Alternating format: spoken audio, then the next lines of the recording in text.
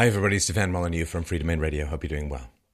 So a rather amazing admission came out of the media recently, which I want to talk about and give you the tools for an ideology test for rationality that you can use for fun and amusement and intellectual profit in your own life and among those you interact with, debate with about politics.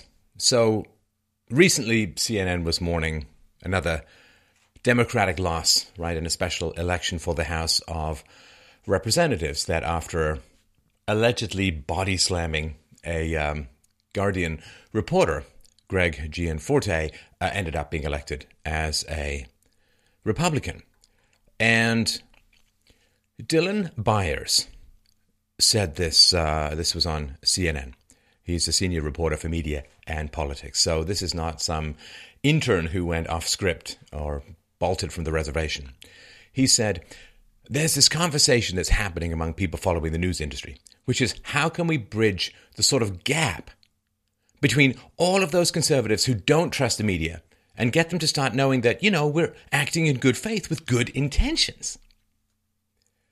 And this is why they will continue to lose. By the way, the Democrats simply refuse to admit that anything needs to change in their own behavior, that they need to reform their biases, that they need more diversity in their intellectual or political opinions. You know, it's all relentlessly left all the time. You can't get a foot into any reasonable position in the left-wing mainstream media if you are not on the left, unless you're there as like a token to be shouted down and cut off or whatever.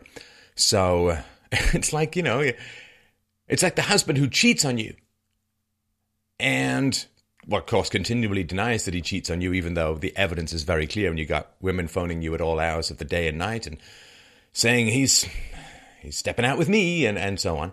He's like, well, the problem is, you see, you're just not a trusting person. You don't give trust when trust is legitimately earned. You're kind of freaked out and paranoid. The problem is nothing about my behavior, you see, needs to change at all. It's all on you, honey. You've got to fix it. That is gaslighting abuse of the first order. So here they say the problem with the conservatives who don't trust the media isn't that we repeatedly lie. It isn't that we quote things that turn out to be false. It isn't, as recently happened, that they said that the First Amendment doesn't cover hate speech. Of course it does. It's nothing to do with this relentless left-wing bias. They can't trust us because clearly they have trust issues. It's all on them. Oh man, if you've ever had people like this in your life, you get what I'm talking about, I think, at a very visceral level. If you haven't, good on you. Well done, and lucky. So Dylan goes on to say, can we get them to start knowing we're acting in good faith with good intentions? He says, maybe you can't because they're not even listening. They're not even listening. See, again, it's their fault. You know, we keep lying and misrepresenting things, but for some reason, and we keep insulting people by calling them racist and sexist and homophobic and blah, blah. But you know what? They're not even listening to us anymore. How rude of them. God, it's amazing. I don't even feel like we're the same species sometimes. I'm just being frank with you. All right. He goes on to say, from the second, it's not as though they're reading the article and considering it or listening to the audio and considering it. They're just not paying attention to it because they don't trust us. And this, by the way, look at the tapes of Trump there. Two things have happened. One, over the course of several decades, the conservatives have done a masterful job at capitalizing on the waning trust in media and using it to their advantage. Oh my God. This is the only sound I can make at this point. Apparently it's a narwhal in a blender. But, see, there's just this, you know, like how sometimes the tide goes out and sometimes the tide goes in.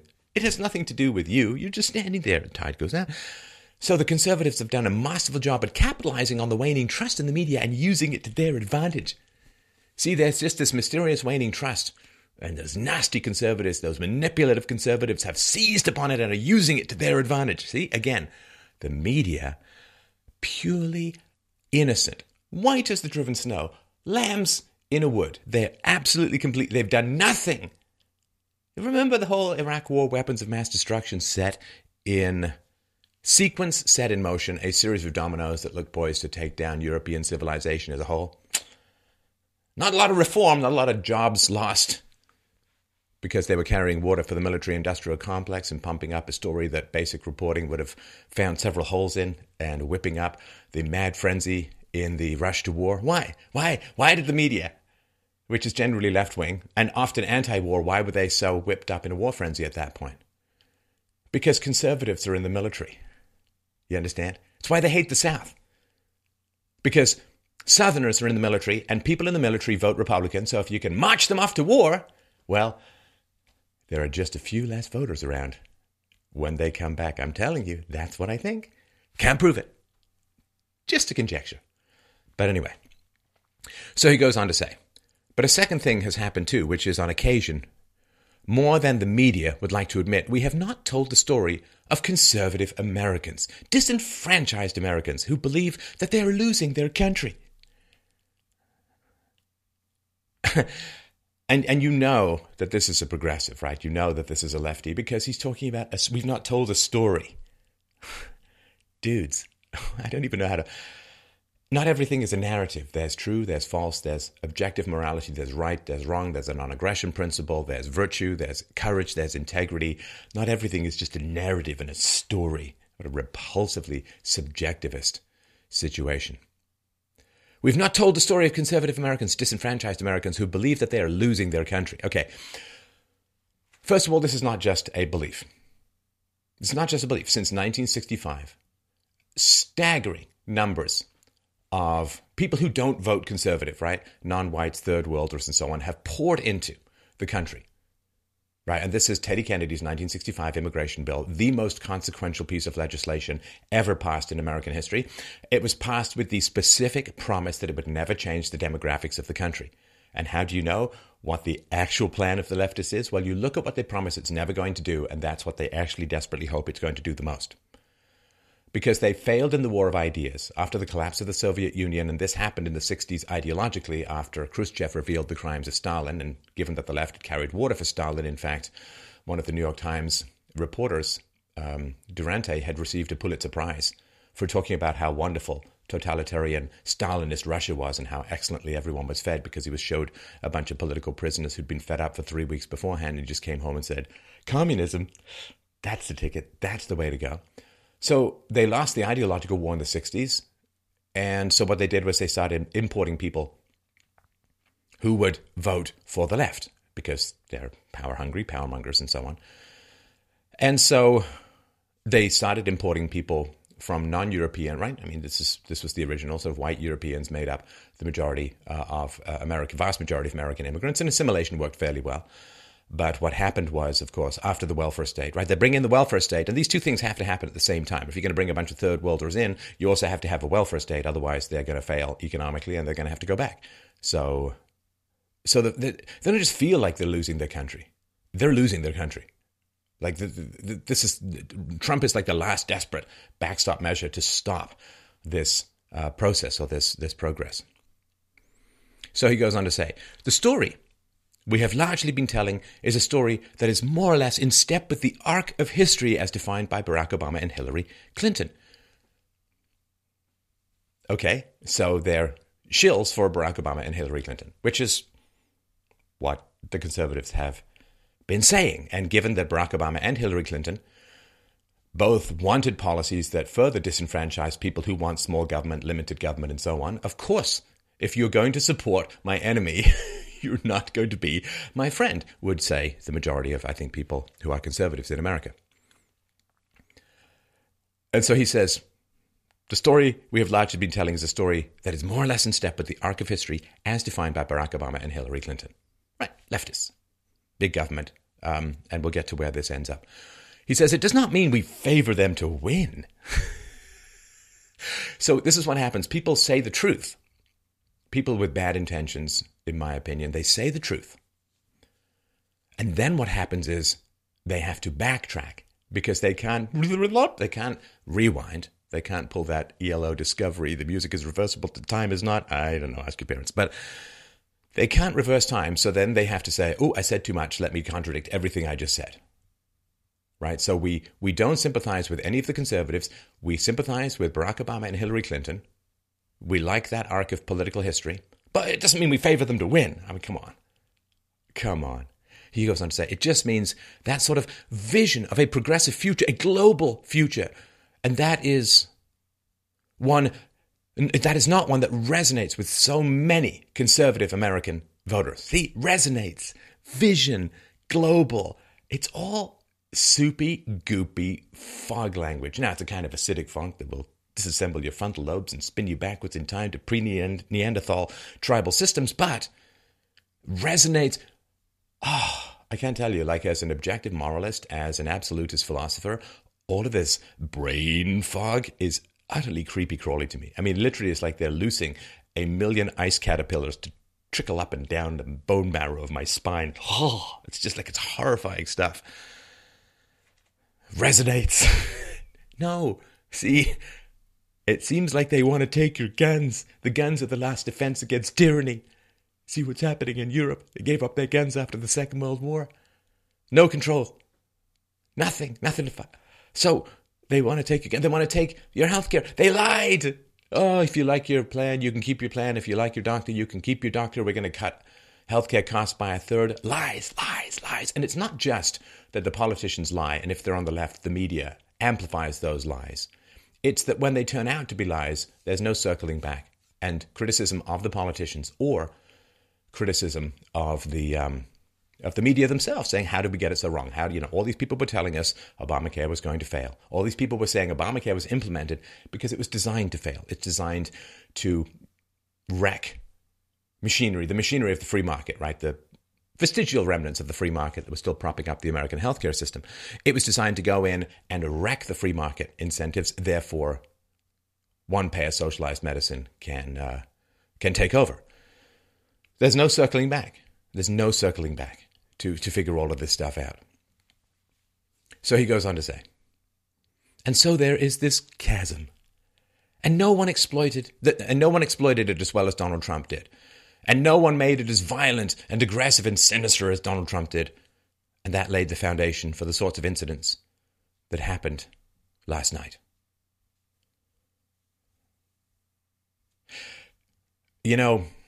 When a guy who used to teach ethics, a professor of ethics at Berkeley, is arrested for using bike locks to half kill a Trump supporter and beat other people up, who was found by Paul, who apparently know whether I'm boxer or briefs, even though you can only ever see me nipples up.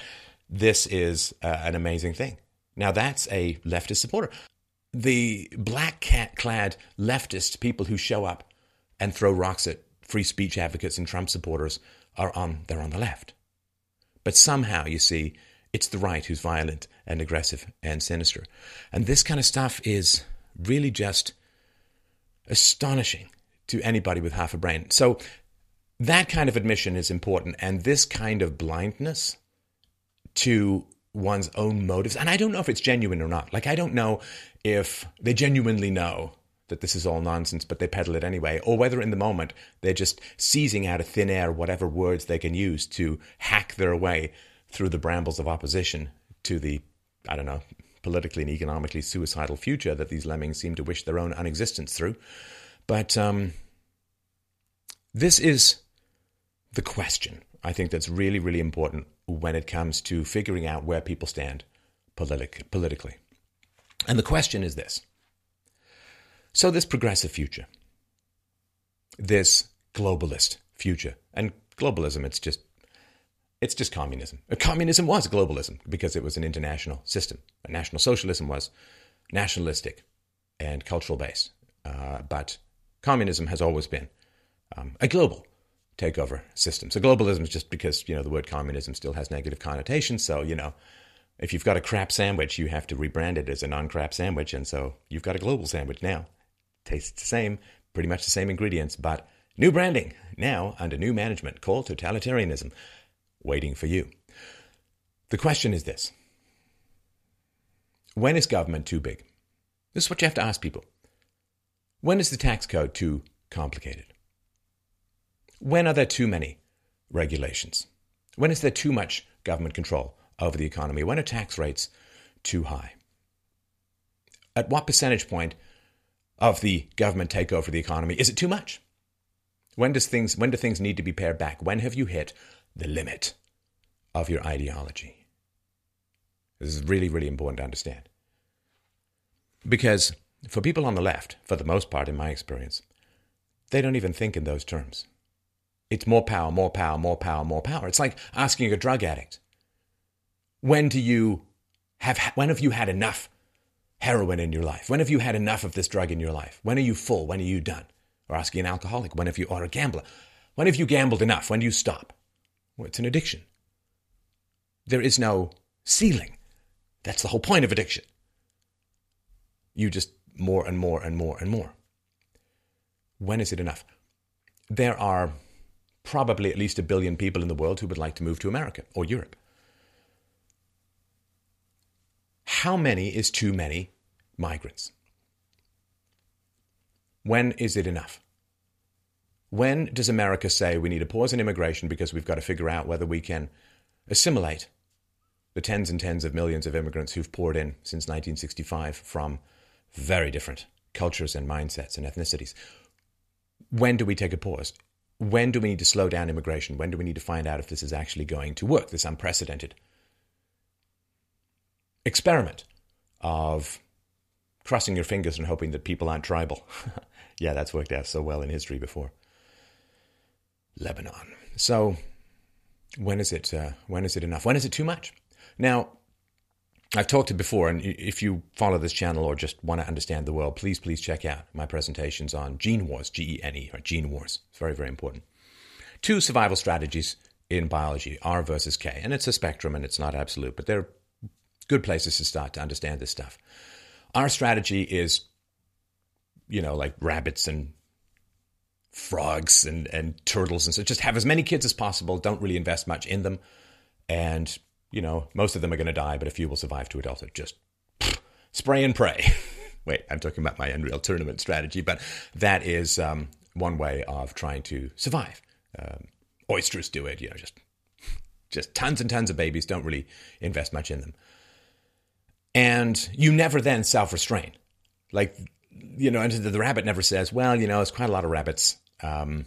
We might run out of grass and stuff to eat, so, maybe we'll back off a little bit here, right? No, because they never run out of food, because so many of them die, and there are so many predators who prey upon them, they're never going to run out of food, so just have as many kids as humanly possible, right? Rabbits can crank out babies in like a month or 2 apart. So that's one strategy. The other strategy, which is pursued more by larger, smarter, predatory animals like lions and wolves and so on, is to have fewer offspring, but to invest more in them, right? Teach them how to hunt and play with them and raise them and so on. And they can run out of food, right? Rabbits never run out of grass, but foxes and wolves can run out of rabbits. So rabbits just have as many kids as possible, and foxes and wolves tend to limit. And when they're under stress, they have even fewer, right? So there's a balance that's sort there. This also shows up in humanity. There are R-selected people and K-selected people. R-selected cultures, K-selected cultures. R-selected ethnicities, K-selected ethnicities. And the difference which we all understand is that when very intelligent people get a lot more resources and opportunities, they tend to have fewer children. Right? So you'd think, if you can make, $100,000 a year, you can have way more kids than some poor family that's pulling in $20K a year. But that's not actually kind of how it works. What happens is when smart people have more opportunities, education and career opportunities, when smart people have more opportunities, they tend to have fewer kids, which is a real shame because we need more smart people and it's largely genetic. But what happens is, so when smart people get more resources, they have fewer kids. When less intelligent people get more resources, they tend to have more and more and more kids. A failure to understand this is one of the reasons why these catastrophes are building in the third world, particularly in Africa, right? Let's give them huge amounts of food through foreign aid, massive amounts of money, modern technology, healthcare, blah, blah, blah, blah, blah. Well, you get a population explosion. And then you get people spilling out of Africa into other countries, and it's a huge challenge. And one of the ways that you find out, it's not perfect and it's not, absolute, but it's an interesting place to start. is there's no such thing as too much for R-selected. It fundamentally is an addictive personality structure. And there are genetics involved, as I go through in Gene Wars. So you ask people, well, how much is too much? If they have no idea, R-selected baby, in my humble opinion. You go to a rabbit, if a rabbit could talk, and say, well, how many babies is too much? They say, I don't know. I get horny and I screw and I make babies. What do you, right? And if there's more grass, we'll make more babies. If there's more food, fewer predators, right? You know, this happened in Australia when they culled the coyotes and the dingoes ate my baby. Then they reduced the predation on rabbits, and the rabbits just went completely insane. They just bred and bred and bred and stripped all of the grassland and then just starved to death. I mean, they have no sense of self-restraint, no sense of, we better slow down. And are selected without predation. The predation is mostly natural, right? I mean, it's mostly, certainly in human populations, right? In primitive hunter-gatherer societies, you have an infant mortality rate like 50% or so on, right? So the predation is usually natural. Predation is not just lions, is it? Diseases, bugs, starvation, and so on. Although starvation, again, very rare in our selected environments. So when you ask someone how much is too much, if they don't have an upper limit, if they don't have a sense of restraint, if, in a sense, biologically they're programmed to just more and more and more and more and more and more and more. More regulations, more taxes, more government, more immigration, more migrants, more, and no sense of an upper limit. Nothing. Then you're in the presence of, ideologically, a cancer. What does cancer do? Well, all our cells multiply, but you want your cells to multiply in a limited manner. When cells in your body just start to multiply and multiply and multiply, with no ceiling, with no limit, with no end point, that's called a cancer. Cancer is the manifestation of the R-selected mindset or gene set within your own body.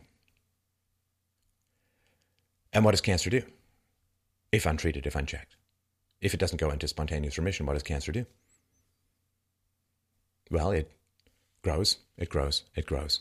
It spreads, it spreads, it spreads. With no sense even for its own survival, because it kills the host. And everyone, you understand, ends up taking that 6 foot deep in the ground dirt nap, staring at darkness for eternity.